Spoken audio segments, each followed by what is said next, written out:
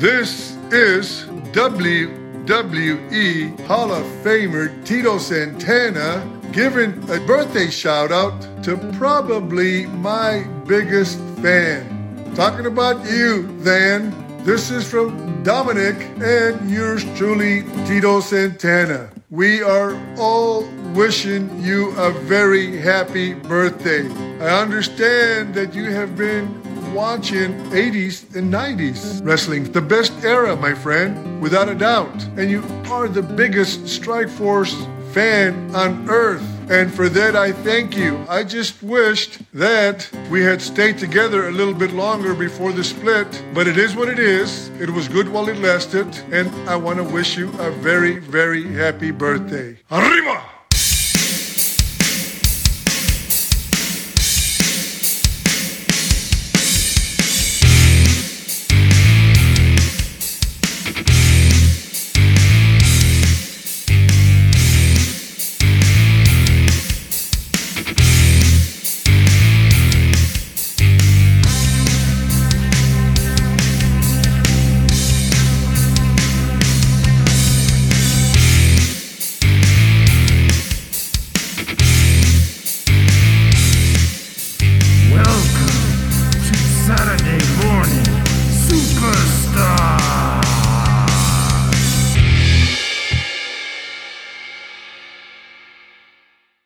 Welcome everybody to the King of the Ring. That's right, it's Mannheim Steamroller backing us up here. Joy to the world, everyone. I could have gone better, but it was something like that.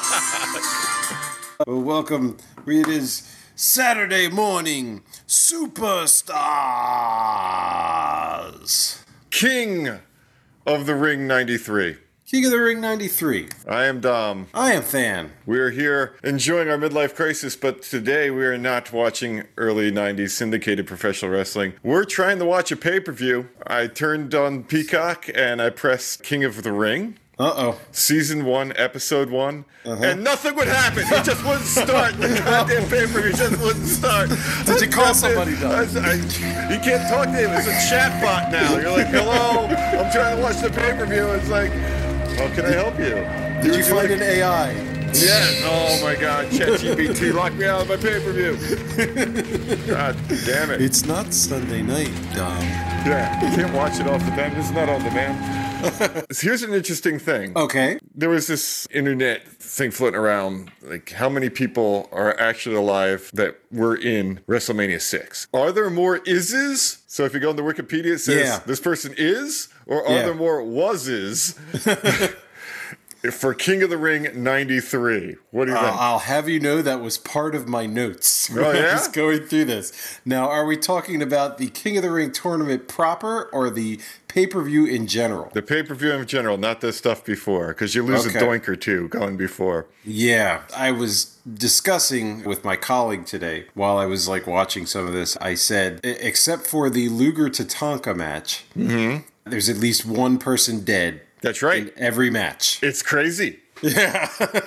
Including a dark match. There was Shango Owen Hart, which I didn't even think would happen because Owen went out with that knee injury, but I guess he's better. That was a few weeks back. Papa Shango, Owen Hart.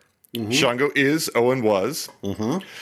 Bret Hart, Razor. Bret Hart is Razor was. So you're missing one person for every match. Yes. Perfect Hughes. Perfect was. Hughes is. Which I would have thought it would have been the other way around. I thought that was a was, honestly. Yeah. Bam Bam was. Duggan is. Duggan is. Kinda. Yeah, I mean, we don't know how much of him is actually still there. The only is Lex. And Tatanka. How Lex made it, no one knows. Lex is more of an Lex is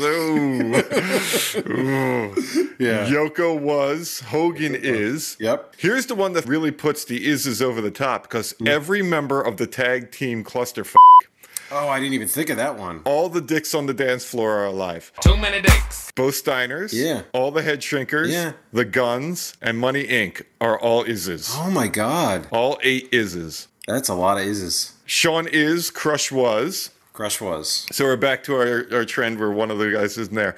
Yeah. And the managers, almost all are still Iz's except for Mr. Fuji. You had Whippleman is, Jimmy is, Diesel, we're counting him as bodyguard, but manager, is, Afa is, which I had to look up. I didn't think Afa. That shocks me. Didn't Afa come in when... You did mention that, yeah. The head of the table thing where Afa and Sika came out? Yeah, it kind of gave him the nod to move forward on that one. Yeah. Fuji was. Mm-hmm. And then you have commentators and announcers, and you got Terry Taylor is, the Fink was, JR is, Macho was, Bobby the Brain was, Okerlund was. So of all the people in there are 22 Iz's. Wow. Yes. 22 Iz's and how many was's? How many was's? There's... Fuzzy was's? 12 was's. Yeah. So almost double the Iz's, where plus is. Okay, so they're still on the plus side on that one. Yes. Whereas WrestleMania 6 was more of a was situation? I don't remember the stat, but it was ridiculous. It's probably worse now. Yeah. Because people are looking at that, like, I remember that fight like 10 years ago. I was like, how many people aren't around from WrestleMania 6? So here we are at King of the Ring. Vince's voice is all we're going to hear. We're hitting this amazingly well. This is like the 30th anniversary. Yeah, we're right on it right now. Planets are aligned. They are. Hades' Lord of the Dead is in full effect because all the planets are aligned. We somehow hit our show with the 30th anniversary of King of the Ring, and we're covering King of the Ring. It's amazing. Absolutely amazing. Obviously not planned. Not planned at all. That didn't plan on happening, and it will never happen again. No, but the podcasts all over the world are like hitting this too because it's the 30th anniversary. Yeah. And JR did a 30th anniversary retrospective of this, really bitching about how this was like his second chance at a pay-per-view, and the last time that they let him do anything, he was like fired after this. I kind of can see why. If there's anything weak in the show, it's the three-man booth. Yeah, I did make note of that in a couple of spots, although I did have a note on one of Brett's matches later, which I can kind of bring up now. Apparently, Brett had a whole thing where he would go to the commentators before and kind of tell them what to look for that he was going to do in the match to help enhance the commentating on their matches. So when they do Brett's matches, you'll notice the commentating pick up on those a little bit more, but the ones in between are pretty rough. Well, behind the scenes, way behind the scenes, Linda McMahon is now in charge of the company. Vince is like, if I go to jail and they try to get the company, I'm going to make sure that I don't really own it, quote unquote. So Linda's in charge of the company. Vince out. Vince is not going to be on TV right now. And it's the start of like all the not so juiced up dudes. And they make a really big point a little bit later in the show when Hogan's out there of how lean he is. Like there's nothing going on with Hulk Hogan. He's super duper lean. But this is the only thing we'll hear about Vince is like here in the opening with his Patronuses fighting his lions. He's like, welcome the King of the Ring. That's it. Like, he gives us like his very high pitched growly sound that you expect out of Vince. He did this for years after this too, because I can remember this from when I started watching again. There was the entrance to all of the shows was him hyping it. So it was that high end. I sound silly doing it, but his actually kind of works pretty well. I don't know how he could sustain that, because sometimes he'd be going on for, minutes going through the card and everything. Yeah, he's got two different voices. He's got the really high voice, and he's got the crazy voice. Yeah, it's that voice. He actually had, it was kind of like a combination of those two, because I felt he was in the high end, but he had the growl too. Do you think he's like doing vocal exercises before his show? He would need to sustain that, man. I don't know how he does it. He's drinking that weird tea honey concoction. With a bit of razor blade in there. I don't know if he gets so pretentious. Like the vocal majors would have their scarves on all the friggin' time. Pretentious assholes. Hey, I got rid of all my scarves. Thank you very much. Okay. Yes, I only have one scarf. He introduces us to the bracket, where I realize if everybody kind of gets through their first match, then they finally fight the guy they're feuding with. But that doesn't actually happen. Yeah, it doesn't happen at all. Because you were hoping to get a little bit of that, but nope. Yeah. Not a bit. You're hoping that Brett will hit Luger. Doesn't happen. You hope that Tatanka would hit Bam Bam. Yep. That never happens. Forget about perfect ever seeing Shawn Michaels. That's never going to happen. So Hughes is just along for the ride. He's just happy to be there. But the bracket, of course, is we have Bret Hart versus Razor Ramon in round 1. Yeah. Hughes versus Mr. Perfect. It's the Mr. match. Yes, Mr. Cue the Mr. That's right. Take these broken wings. For reasons beyond comprehension, we have superstar of yesteryear, Hacksaw Jim Duggan, against Bam Bam Bigelow. Bam Bam is the wrestler that has to carry the match. We're kind of in trouble. I feel like Hacksaw was carrying the match in that, but he didn't do a very good job of it. So I don't know. When we get Luger and Tatanka for the 4th match in there. Yes. So decent tournament. That's not bad. I'll take it. Yeah. Yeah, it's a good bracket. So let's see how it goes, though. Yes. We are in this 6,000 seat auditorium of some kind. Mm-hmm. Now, it's the Nutter Center. Weren't we at this Nutter Center before? Like recently? Yes, I was going to say, not too long ago. It's the Nutter Center in Dayton, Ohio. We nutted all over the place in this place. Right. I remember the jokes. And I'm like, wait a minute. Were we making jokes because King of the Ring was there? Or were we just at the Nutter Center? Yeah, we're back nutting it. We're back. So if everything's taped 3 weeks in advance, and we had 2 or 3 different venues before the Nutter Center, that means that the superstars in this pay-per-view were at the Nutter Center 2 to 3.5 years ago. Yeah.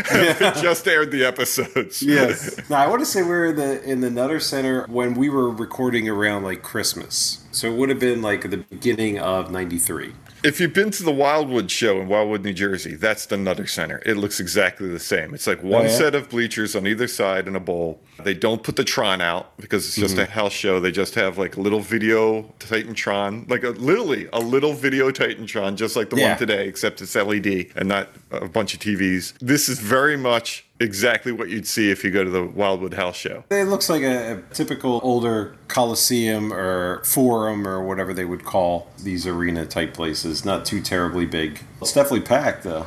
Yeah, I mean they had WrestleMania 9 at a pretty small venue, the parking lot, but apparently it was able to fit 15,000.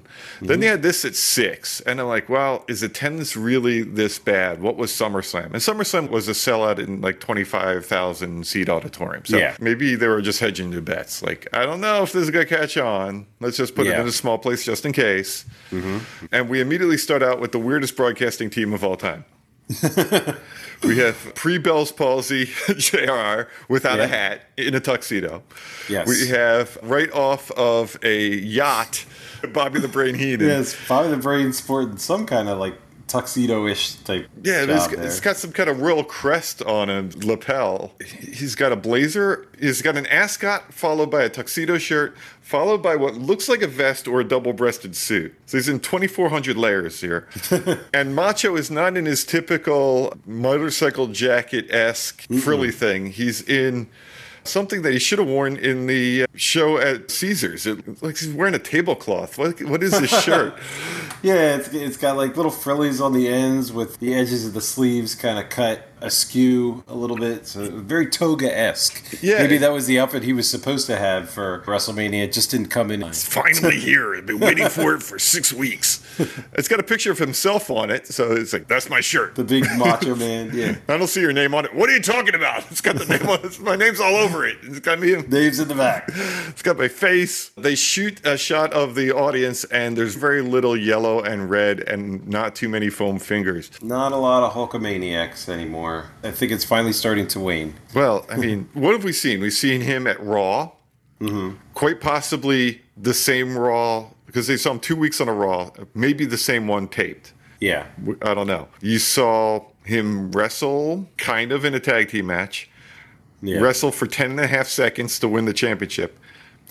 And that's it since January. Yeah, for the entire year of 1993. Correct. Yeah. So for the last 6 months, you've seen him possibly 4 times. Yeah. He's on the Brock Lesnar 5 years ago program. Yeah, right. They hyped the other matches that weren't covered in the opening crawl. They have both title matches, the Intercontinental and the World title matches.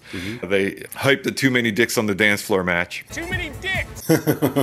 Here's my theory. You got build up Brett, and Brett decides, I'm going to work with people I know I can have good matches with and have good matches with. Yes. I thought that same exact thing, too, because I was trying to figure, if this had gone the other way, and I don't see Hitman versus Hughes being a good match. Hitman Duggan.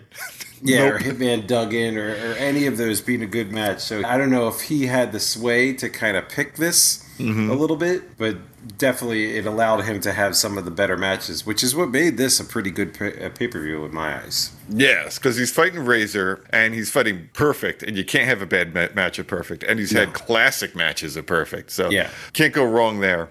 Mm-hmm. And Bam Bam's a good wrestler, despite being enormous. Yeah, I have not watched the Bam Bam job yet since we're only doing the first half for tonight, but I'm going to say that that's going to be a pretty good one too. So far, the two that I've seen were pretty phenomenal. Yes. Out comes Razor, and he's magically delicious. The magically delicious! Oh, heavens. He's ready for St. Paddy's Day. He's literally in emerald green with gold. Yeah, this is not a look that I've ever remember him being in before nor after. No. I don't ever remember the green and yellow. I remember the black and yellow. He's got the red and the yellow. He's got the yellow and the red because, we commented on how he was a Hulkamaniac there for a while. But I don't ever remember the green and yellow. So he doesn't really brand himself with a specific color like Hitman does or Hulk does. His thing is the outfit itself. It's the vest and the tights and the thing, and what they look like. Like the colors of them can change. They've been teaching the younger wrestlers to do that. Like every so often, switch up your gear so they make another action figure of you, and you get more royalties. So, pro tip.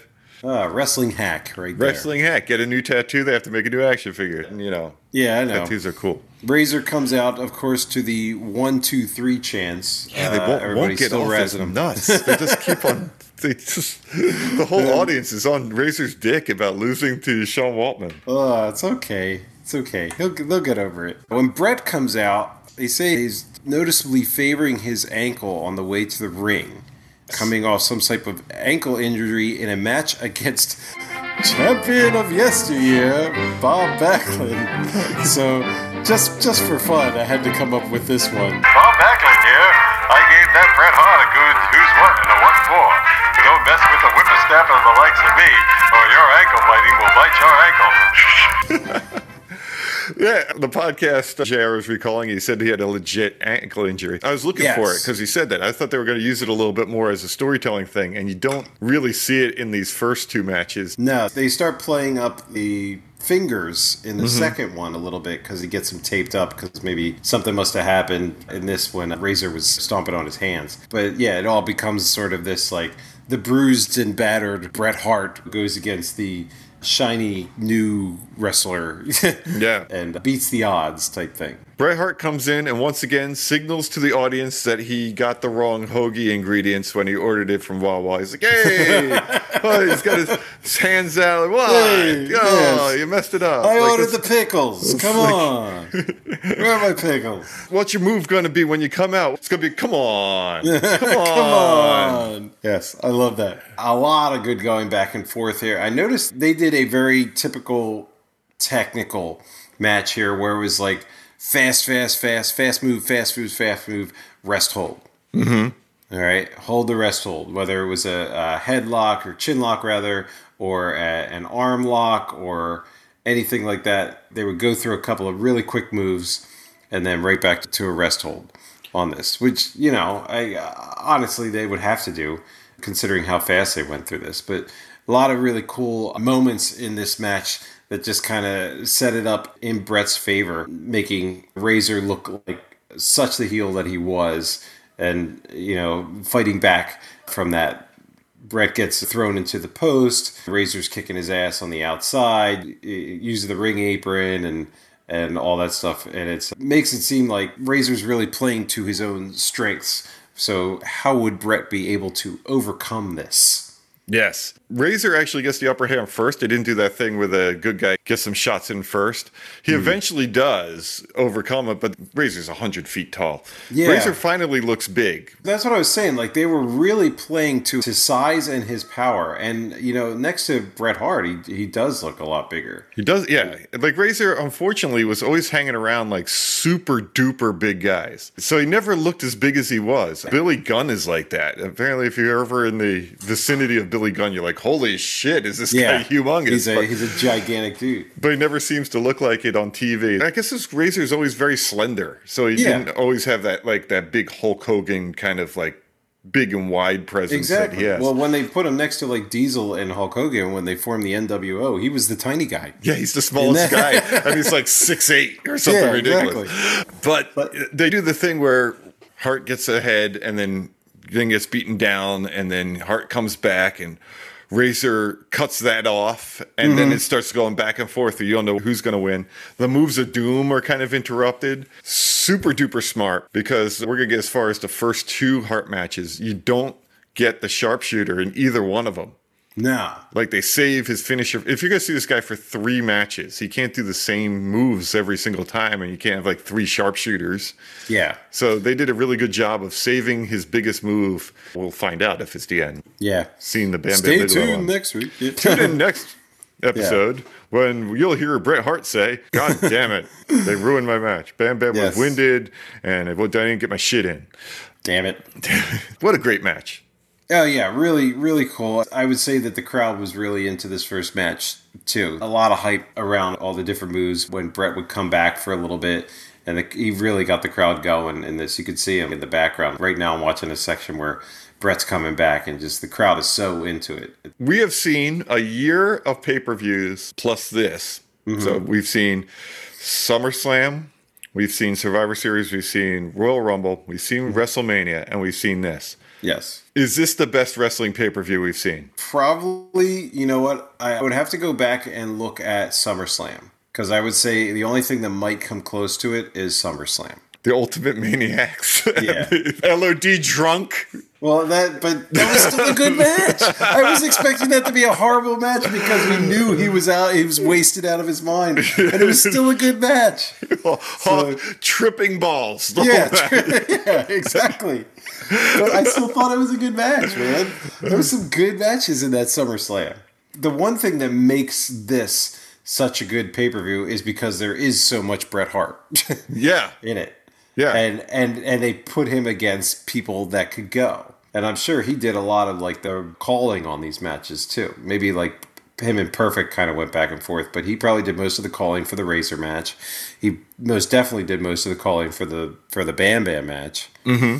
So, you know, every pay-per-view is going to have a couple of bad ones, because I can't imagine the Hogan-Yoko match is going to be any good. The Duggan Bigelow match was not great.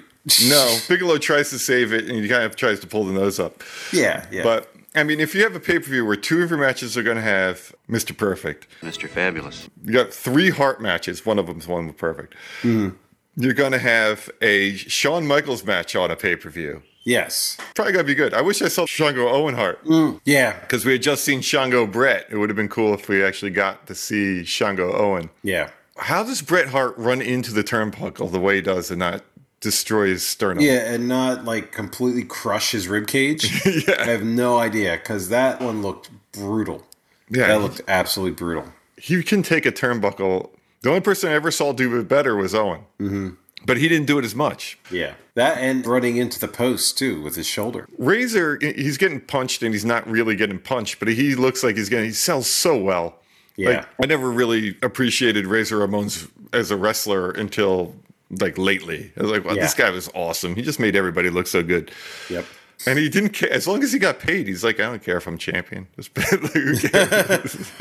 it's amazing. Like, we made that realization that he was never a world champ. But a cool little finish to this one, because it's one of those, oh, you got me moments. Coming off the top rope there and just kind of rolling through and getting the 1, 2, 3 on Razor. Just gets behind him again. And, you know, of course, Razor's all pissed. So it works out to both their advantages. So Razor just like kicks his ass. The commentators are trying to tell two stories at once. They're telling this one, but they keep on talking about the 1, 2, 3 kid a lot of the match.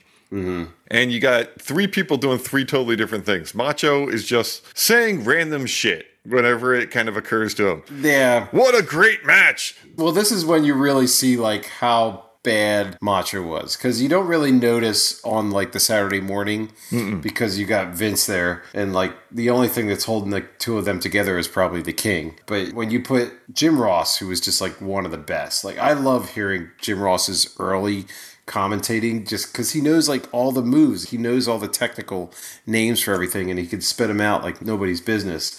And then you got Bobby the Brain, like who's the ultimate color guy up there, just spewing out line after line. Is awesome. And then Macho just seems lost. Macho's lost. Jim Ross is telling you everything you're seeing. Yes. Which they didn't really appreciate, apparently. They're like, we already can see it. Tell the story. I love Ross's commentating.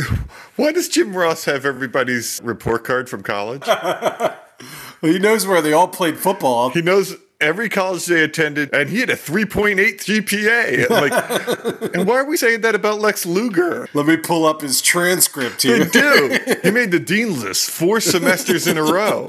Took 6 APs in high school. Got him through a year of college. Yeah. And the Brain finally turns to me like, who gives a shit? The match is over, and we go to Superstars. Yeah. Represent. How about that?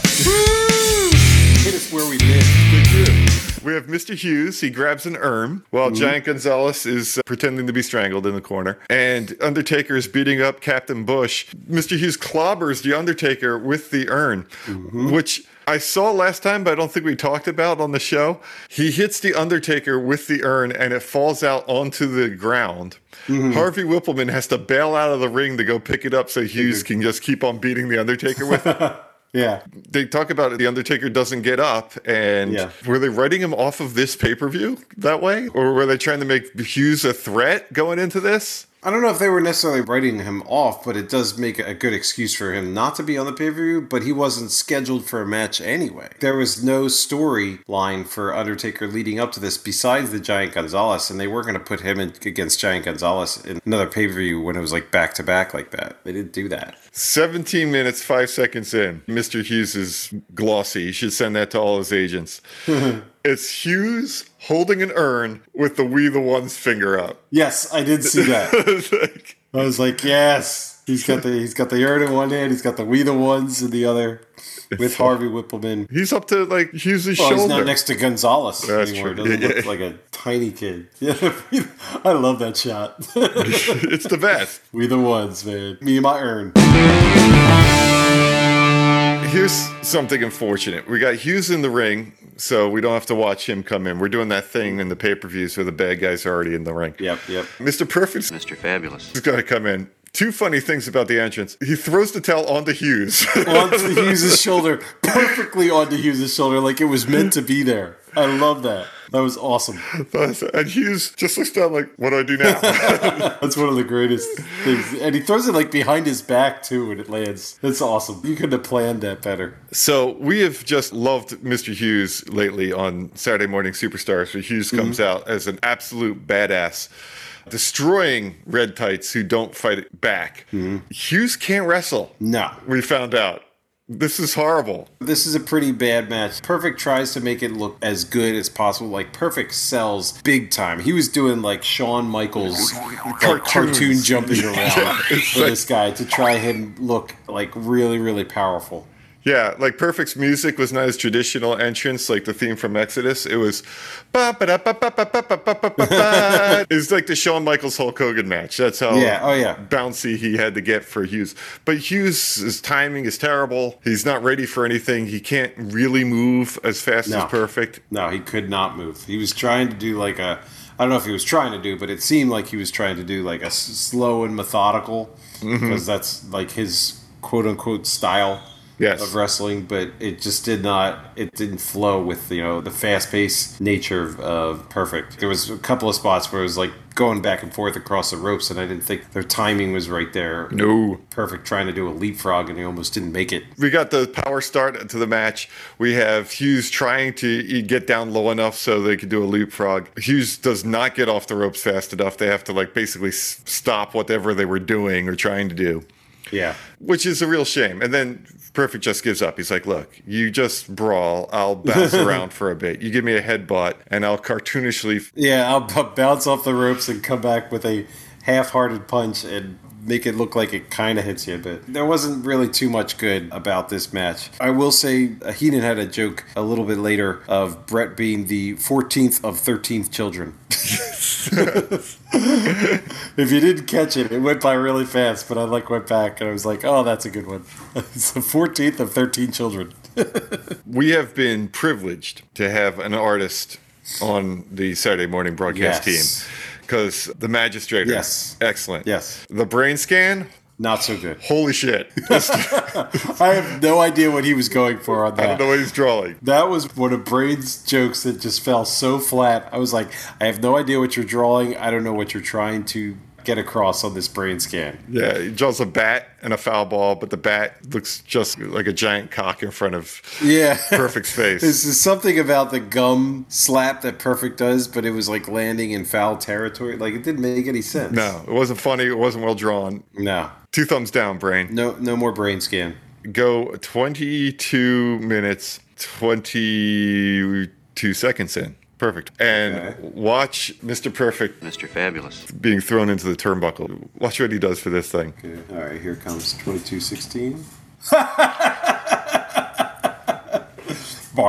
My favorite part of this was when Hughes crotches himself over the rope. Did you see the face that he made? Yeah. It's like, oh.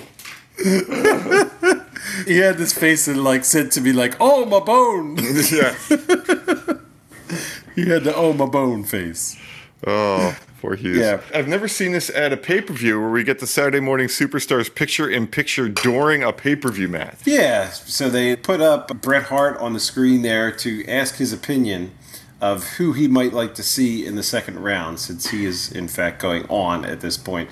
And it kind of stirs things up a little bit, which I thought was interesting, because Bret says basically they both have their strong qualities, whereas Hughes is big and powerful, but Perfect is more of an endurance guy, and he's a wrestler. And if Bret had his way, he would like to go the endurance route and have more of a wrestling match and less of a brawling match. And this comes up later when they meet with Gene. Yeah, and Hart is putting Perfect over. He's you got this brawly guy, you got this technical guy.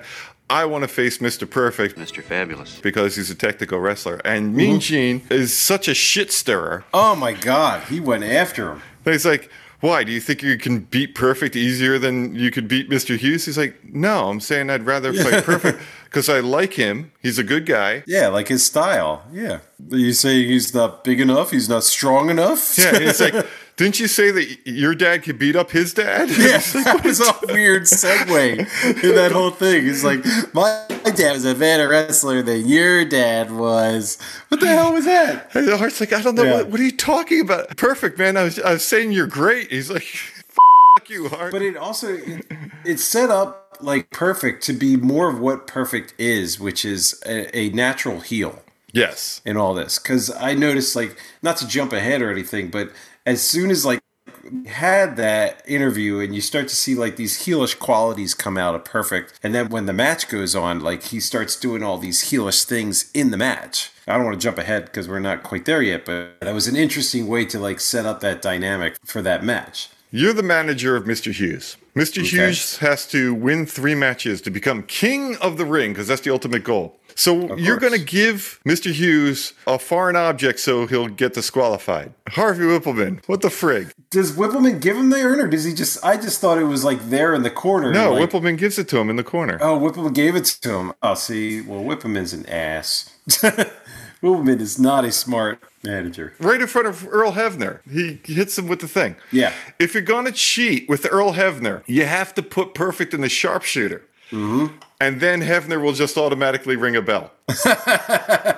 That's how it works, yes. I'm trying to figure, with the endings of these matches, I can't see another way of ending these matches. Because if you want Perfect to go on, but Hughes is relatively new. Right. So you don't necessarily want Perfect to beat him clean.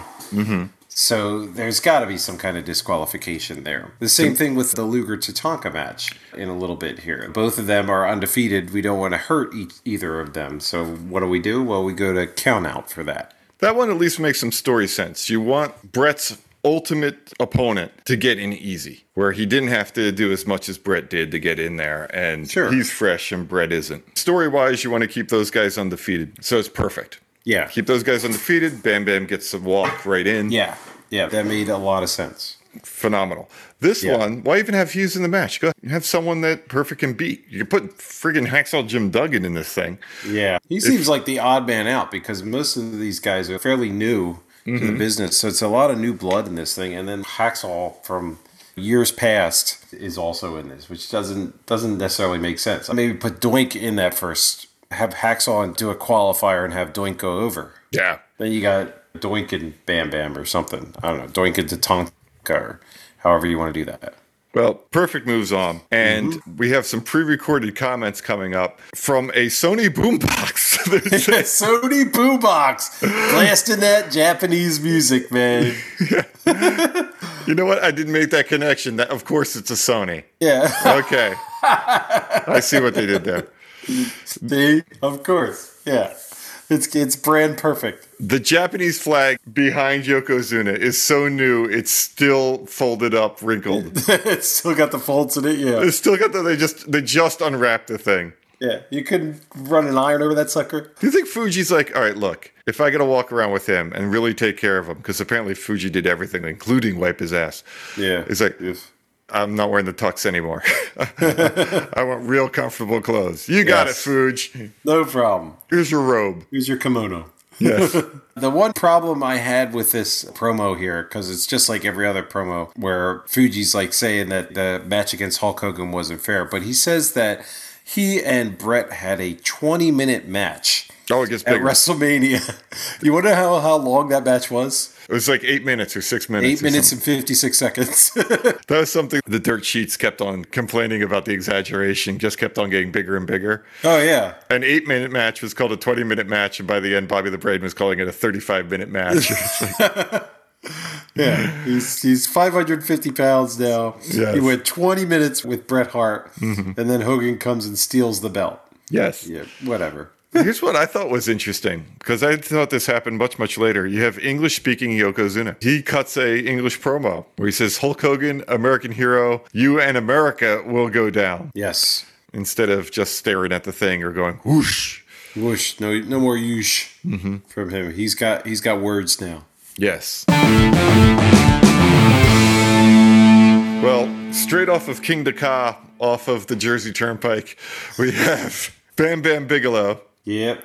Bam, bam. Yeah, they open the shot, unfortunately, with him, like, with his eyes, like, really glued shut. Like, he has a headache. If you go 26 minutes, 47 seconds in, he looks like he's just crying. Poor Bam Bam. I feel bad for Bam Bam now. He's like, in mid-sneeze, they catch him as he comes out of the ring. Bam Bam's like a big teddy bear. Bam Bam can bounce around. This dude, for enormous as he is, this is actually what you kind of want Yokozuna to be. Gigantic, but also able to move. Bam Bam's super able to move. Bam Bam needs one of those, like, the razor on the stick thing for his neck. Holy shit. I thought he was wearing a scarf. There's a lot going on in the back of his head there. There is. We get Bam Bam out in the ring, and then here comes Duggan down the aisle, making this all about USA. Mm-hmm. Where's Bam Bam from? Jersey. Yeah, exactly. And Bam Bam's supposed to be playing the heel here and getting pissed because of the USA chants. Yeah, he's like, USA. He's like, I'm from Jersey. Damn it. That doesn't count. No. Then we get Hacksaw picking up the 2x4, using it as a gun and pointing it at Bam Bam, saying, you're dead. Wrong weapon against someone from Jersey. What you do is you put a gasoline pump in there. They have no idea what to do. They don't know what to do. Yeah, that makes sense. Run away. We don't pump our own gas in Jersey. No, that doesn't happen. What amazed me about this is the act. It's Hacksaw comes in, waves the flag around. He points his 2x4 as a gun, takes a couple shots. He puts the thing down, starts the USA chant. Yeah. He's like a comedian with the same act for 50 years. Yeah, it's all hype. It's all big showmanship. You know, there's not a lot of real wrestling here. It's just a lot of, big hits and a lot of big mugging to the crowd. Lots of mugging. When they do the two big guys collide and Hacksaw just puts his hands on his hips and puffs his chest out like Superman. Brings the thumb up after he knocks Bam Bam down after running into the ropes and just thumbs all around the ring. USA, Yeah. That's his whole purpose, is just keeping the crowd into this. I remember Bruce Pritchard saying he really wished Hacksaw didn't come up with this act because he never deviated from it, never grew from it. Because apparently Hacksaw Jim Duggan in the territories was like a Dr. Death Steve Williams badass character. Then he turned into this flag cartoon guy and stuck with it. Yeah. I guess that's what we remember him for, but he never did anything beyond it. There was a picture that came up on my Facebook not too long ago where I guess he was in a 3-man tag it was him, Ted DiBiase, and Matt Bourne. Wow. I thought that was kind of interesting. I never knew that. The three of them were a thing for a while. Bam Bam tries his best to make this a good match and flies off the top rope with his headbutt, puts an end to Hacksaw. Early night for him. Bam Bam's accidentally athletic, right? They're just so good that everything just looks like it's easy. Like Randy Orton, everything looks super easy and smooth. Mr. Perfect. Mr. Fabulous. Can throw a towel on a guy without even looking. Bam jumps off the top rope with his flying headbutt. Hacksaw reacts by throwing his legs up because of the impact, and Bam just scoops the leg for the pin. Just in one big old move. Easy. He doesn't even look at it. Makes everything look super easy. Super easy. Barely an inconvenient. One fell swoop. He's a cruiserweight. That's 500 pounds. It's really... He's a mover. He is. Well, that was his whole thing when he first came in, even in the late 80s. Big men were always slow and just plodding because they could hit you with their giant hand and it would knock you over. But Bam Bam was different because he could move so quick. Would you love to see Bam Bam Bigelow take him out of time, pull him from 1993, and have him fight Keith Lee? Oh, yeah. Oh, yeah. Bam Bam versus Keith Lee? Oh, yeah. Bam Bam, Lee, and Joe in a 3-way. I love it. Yeah, that would be good. I would have loved to see that. It's Terry Taylor, everybody. Hey, look, it's the Red Rooster not doing a great job at being a commentator. No. Yes, he is together with our babyface 4-way tag team people, the Smoking Guns.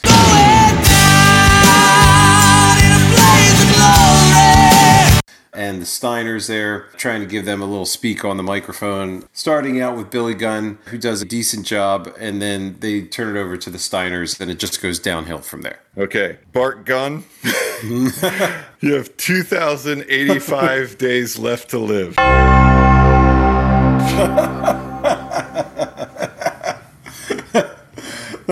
That's going to be the new bit. Every time we see Bart Gunn on here, how many days left of Bart Gunn? Bart Gunn Butterbean Countdown.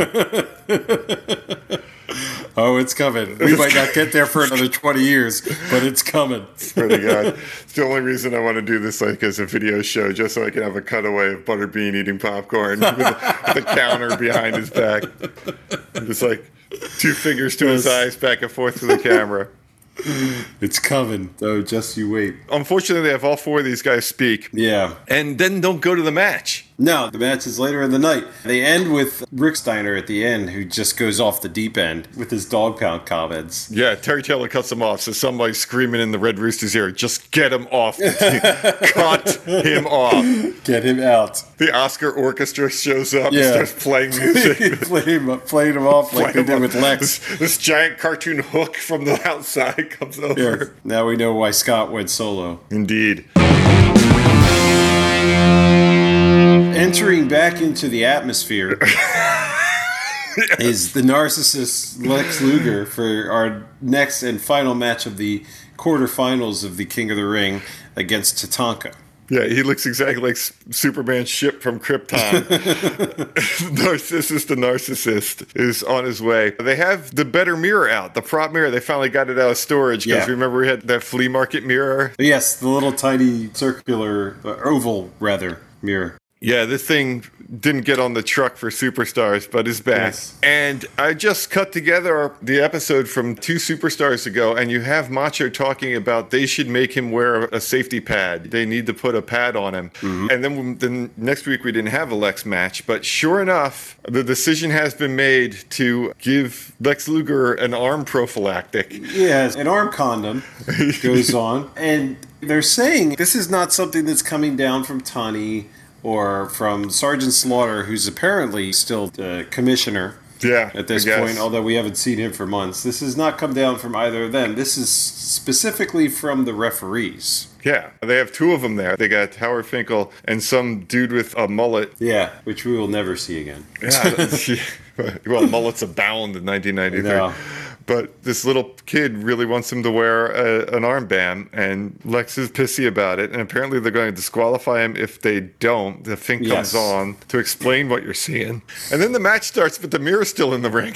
Technically, the match doesn't start. Tatanka comes down, and he's coming in the ring to do his little dance around the ring as he normally does. But Luger attacks him because he's so pissed that he has to wear this arm condom. So that begins the match, and the mirror's still there. So after he attacks Tatanka and drops him out of the ring, he goes back to pose in front of the mirror, and then Tatanka comes back and pushes the mirror into him. And I guess the mirror is supposed to be on top of Lex because he starts to go off to the side, and you see Lex start to crawl back under it as well. It's like, let me help you here. I'm going to sell the illusion. That was not well choreographed. Because you see him literally try and get further under the mirror. Worst intern job of the World Wrestling Federation that night, mirror cleaner. Because there's so much oil, spray tan, suntan lotion, whatever. There is literally a Lex Luger cutout. You can see it after it falls on top of him.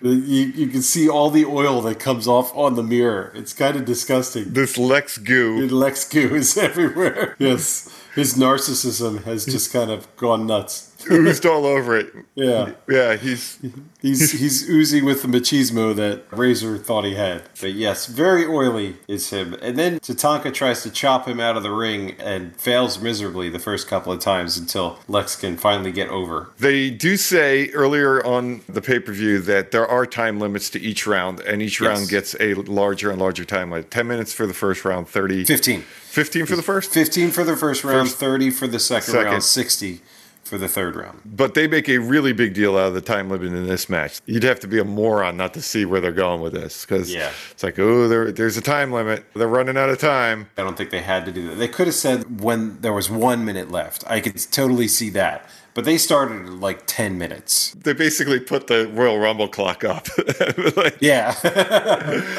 Guess what's going to happen in this match, ladies and gentlemen? They have a picture of Bam Bam Bigelow apparently in Big E's studio again.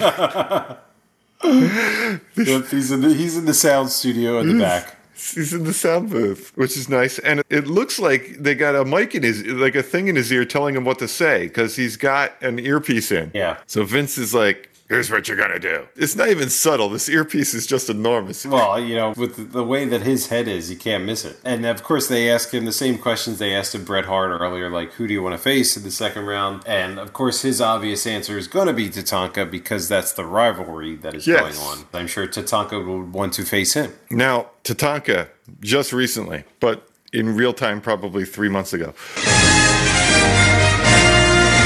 was beaten down by Bam Bam, and his head was shaved and cut. Yes, the blood of his ancestors. Can you see where that's happened anywhere on Tatanka? Not anymore. No. His hair has grown fully back. Totally back. He's been using Keeps. He's got that special shampoo that they use on horsehair that makes it grow twice as fast. Did you notice the Hulk Hogan cosplayer in the audience through most of this pay-per-view? Oh, yeah. Down on the left side of the hard cam. Yeah. Yeah, he's got the full outfit on. He's the only Hulkamaniac there right now. Yeah. Everybody else is kind of yay, Hulk, but he's the Hulkamaniac. People have always bitched about Luger not the best wrestler. It's not bad. Like, why is everybody on his dick? Yeah, this wasn't an awful match. It definitely had its moments. They allowed Tatanka to do his Hulk up or Tatanka up, whatever you want to call it, from the little Tatankanators out in the audience to hype him up. There was a bunch of near falls in this one too that kept you on the edge of your seat, especially as it got to those last few minutes. Luger hit a backbreaker and took his time before covering Tatanka, and Tatanka kicked out at 2 on that one, and then the bell rings to signal that the 15-minute time limit was up. Brett does 2 18-minute matches. So this is like the third longest match of the night. They let him go. And I didn't think it was long. No, I don't know if this was Titan time. I don't know if it was actually 15 minutes. I'm on the Wikipedia. Yeah. And they call it as exactly 15 minutes. I don't know if they're using phony baloney time, but everything else is odd times. Like Brett Razor was 10:25. Perfect was 6:02. Bigelow was almost 5 minutes exactly. It's 4:59. Yeah. Luger, they just topped out at 15 even. I like how they actually did all the really quick, fast finishes as time was running out. Like the commentators are saying, hey, the end is near, and they start doing all these false finishes, and you think they're going to be able to sneak in a pin before time runs out. And it doesn't. And then swerve. Lex Luger is like, I want 5 more minutes. And the crowd's like cheering him. They're like, They're like, yeah, let's have another 5 minutes of that. That was good. And they're like, no. Nope. I'm just going to take off my arm condom and nail you over the head with my bionic arm. Yeah. But the ref is like, you're not getting 5 more minutes. No, that's the deal. And unfortunately, unlike Perfect and Doink, they don't get 2 more times to try this. Yeah. So it looks like Bam Bam is going to get a bye into the finals. That's right. Both of them are eliminated. But we're going to get shit stirrer galore over here. Oh my God. What the hell, Gene? Yeah. What an asshole. Well, as I said, this is what Gene wanted, but I think it also set it up. So they needed a reason for this match. They needed a little bit of a story behind this match. And they gave Mr. Perfect the opportunity to use his heel traits. Not just in this promo, but like once the match starts, you see him all over the place too. Yeah, but Gene's like, why'd you want to face Perfect? Do you think he'd be easier? He's like, no, that's not what I meant. Like, I think he's great. I really think you're awesome. And Perfect's like, you asshole. Yeah, it's like Perfect's feeding into it too. Yeah. What was me and Gene like in high school? What was he like starting like little fights between the boyfriend and the girlfriends? And I bet you. Yeah, that was Gene's role. That was Gene's role. It'd be the shit stirrer. I'm sure. Stir it up between Jenny and Chet. Yeah. And he's friends with Jenny. Yeah. He's like causing the fight. He's like, oh, I can't believe Chet. What a jackass. Like, I really wish Chet was more like Eugene. He's like, That's right. That's right. I'll be over later to console you. That's right. You on deck, piece of shit. Boo. How do we know G was actually a heel? Gene was totally a heel. Yeah. Losing a lot of faith in Gene. Yes. They show the scepter. This thing looks badass. This thing looks like it's straight out of the Thunderdome. Welcome to another edition of Thunderdome. They put this in a room, close the door, and see who comes out kind of thing. It's like a mace. And the ugliest crown known to man. This thing's hideous. Yeah, it was like this brown piece of shit. It was like one of the King. I think King had a crown that looked like that. Yeah. If it wasn't the same crown. You got a crown king? He's like, well, first of all, you're having a king tournament when I'm already the king. I'm insulted. Fuck you. Yeah, now you want to use my shit? You can use my shit crown. Yeah, here, use my shit crown. It's brown. This is my least favorite one. Did Hefner do all of Hart's matches that night? I guess maybe he did. He may have. Yeah. It's like, this is my pay-per-view, Earl. I'm gonna have 3 matches, and I want you to be the ref in all 3 because I trust you. 3 years later. Yeah. Oh no. No. Ring the bell. Yeah. Just ring the bell and run. You're my guy. Yep. Wow. Yeah. But this is a great match. This Hart versus Perfect. And you know what? I liked it because it wasn't the SummerSlam match. It was a totally and they allude different to match. that too. Mm-hmm. Like at the end of the promo, Perfect is saying like how he has to get Brett back for SummerSlam '91 when they fought. They talk about Brett's taped up fingers in this, so already he's got like a slight disadvantage. I'm at the interview right now, and the first thing that you see is like Brett kind of rubbing his fingers and making sure that they're okay, and he's like shaking them out. So like they're really playing up how Brett's going to have some kind of disadvantage in this match. Yeah, they got to have Brett like hurt, tired, beat up, had the long road, and Bigelow basically just walks in the door because he just had this squash Hogan hacksaw. Yeah. But yeah, it's a completely different match than the one you had at SummerSlam. There's crazy storytelling. Like at one point, Mr. Perfect, Mr. Fabulous, has his legs wrapped around Bret Hart's head, and Perfect is like slamming his hand into his own leg, trying to like beat his leg into Bret Hart's head. The audience is completely distracted. Something's going on somewhere else, and no one's looking at this match. I'm like, what the frig is happening? You guys are missing this great match. Yeah, but you'll notice like throughout the entire match, all the little like heelish things that Perfect will do. Like he'll throw a couple cheap shots in here and there. My personal favorite one was when he like throws Brett out of the ring and then like opens the ropes for Brett to come back in, and as soon as like Brett's like halfway in, it just like attacks him in the like kicks him in the stomach. Yes. Like that's such a heel move for him to do. And the brain has to adjust because he starts the match, more shit stirring. You have Jim Ross going, hey, he lost the Intercontinental title against Bret Hart when you were managing him. And the best thing that ever happened was him losing you. And the brain starts laying into Perfect about how he should never have left him and how he's lost without him and how he's changed his ways into a good guy, and that sucks. Yeah. And then as he starts getting more and more heelish throughout the match, Brain's like, I taught him that. I told him that. That's the Perfect I remember. Yeah. But here's the thing. He wasn't managing him during SummerSlam. They had the coach, that asshole with the whistle that was just annoying. Yeah. They had already moved Bobby the Brain off the road. He's just strictly commentary. Yeah. He wasn't managing him at that point. And so the Brain's like, it wasn't me. It was the f***ing coach. That asshole with the whistle that was just annoying during the whole match. Yeah, he ended up in ECW, I think. The coach? Oh, my God. Yeah. Tell me he didn't really exist past I just remember the whistle. Oh, Jesus. Constantly during the matches, too. The worst. Yeah. We do get a good shot of the scepter there. Brett's coming into the ring. There's one point in here where Jim Ross was very close to calling it a slobber knocker. Yeah. But instead he calls it's warfare, everyone. He was right on the cusp. It was like, you were almost there, Jim. Yeah, you gotta come up with something. Yeah. I'm getting there. Yeah. I like how they teased the sharpshooter in this match with a figure four. You think he's going for it, and he's like, well, nope. And Jim actually says, like, he's going for the sharpshooter, but then he turns it around into the figure four. Yeah. Faked out everybody. Machia's like, nope. Yep. It's the figure four. Then while they're in the figure four, Perfect's doing the heel thing of sitting up and slapping Brett across the face. Yeah. Hart starts feigning a knee injury, which vanishes. Like both of them have bad knees or a bad wheel during this match. Yeah. And by the end, both of them forgot they did. Yeah. Even the commentators have to cover for it. They're like, maybe he's playing possum or he got better. Yes. They've magically cured. Yeah.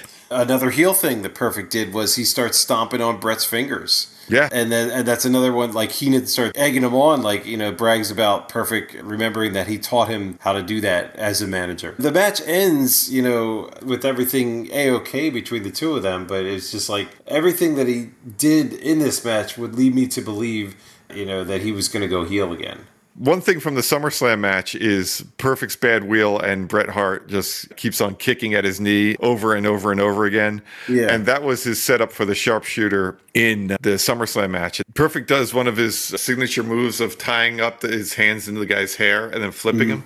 But he says something to Bret while he's doing it, and it's very obvious. It's like one of the few times I saw them really obviously call something. They grab his hair, and like Perfect whispers into his ear. Yeah. I'm going to flip you. I mean, what's he saying? Like they know this move. Yeah. And then recover, or I don't know what he's telling him. He definitely says something. Yeah. Don't reverse this. I don't know.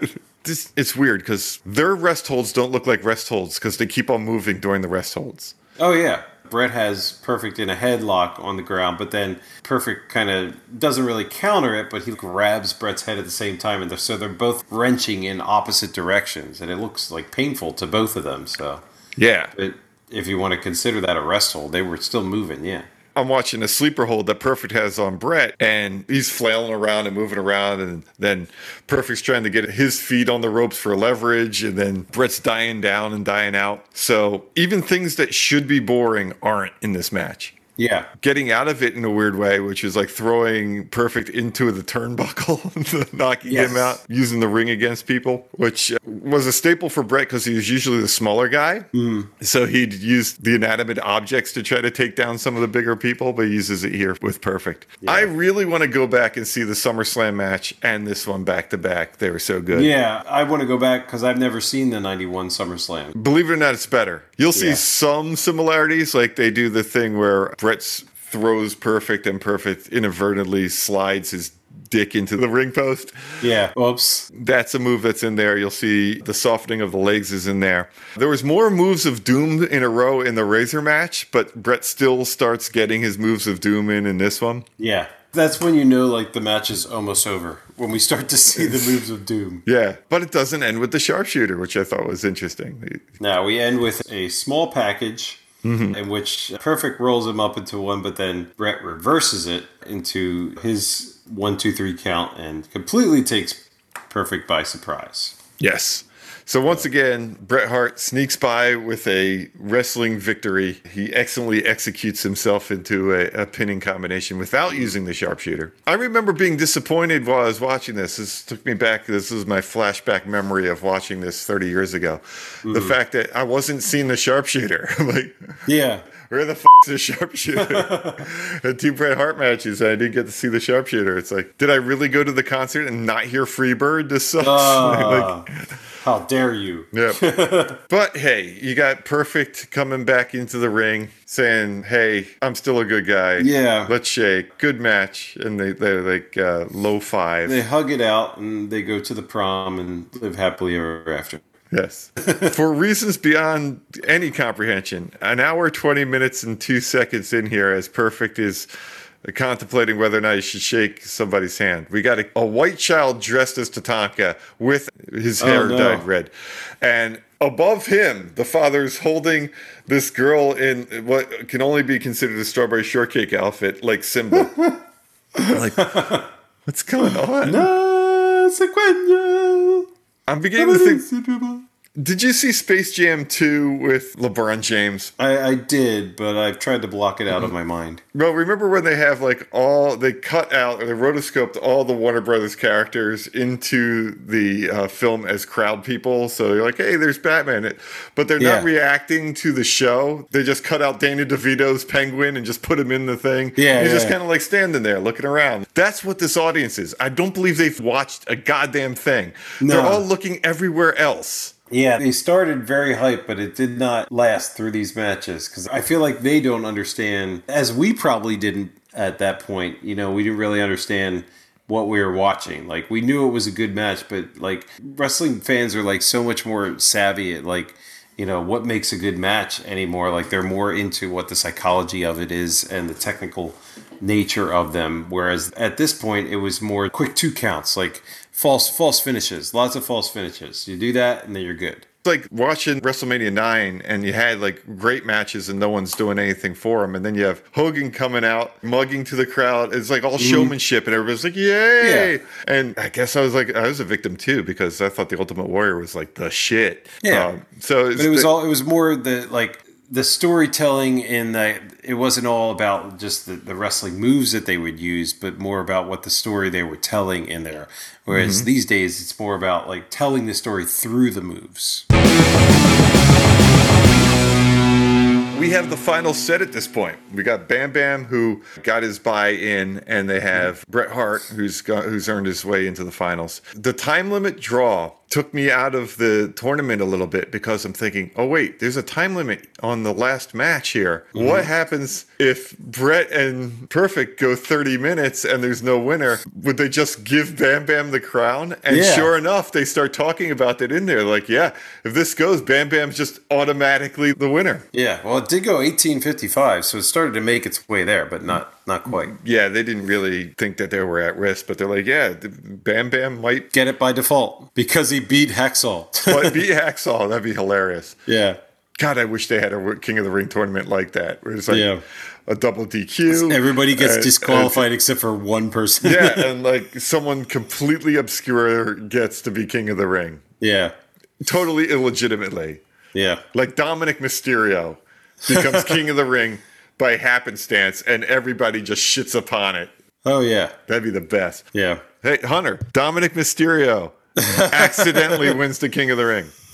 I like it. Or they get one of the belts off of a guy and they have it as a Royal Rumble, and it's Dominic Mysterio and somebody who you definitely want to win, like Cody Rhodes. And it's for the title. It's another one of those where the Royal Rumble is for the title. And Cody slips on a banana peel. Coming down to the ring. It just disqualifies himself. And then Dominic walks out eating the banana. Yeah, and he happened to be number 30, and no one was left. Exactly. Oh, that'd be great. But we're halfway down, so how are you liking the pay-per-view there, Than? So far, so good, man. This is, as we kind of stated at the beginning of this, but this is one of the, as far as the pay-per-views go, one of the better ones that we have seen thus far in our podcast. You know, I liken it up there with SummerSlam. I don't know which one is necessarily better right now, but this one is certainly better because it has, 50% more Bret Hart. Yes, there is. Yeah, it's maximum strength Bret Hart on this one. The King of the Ring, subtitle, Oops, All Bret. Yeah. But I can see where they're going with this because they, after the beating that he took at WrestleMania, not necessarily physically, he needed this. Yeah. I mean, I don't know how you go wrong here. You got 3 Bret Hart matches. You're going to have a Shawn Michaels match. Diesel's showing up. Hogan's going to lose. I mean, This might be the greatest pay-per-view of all time.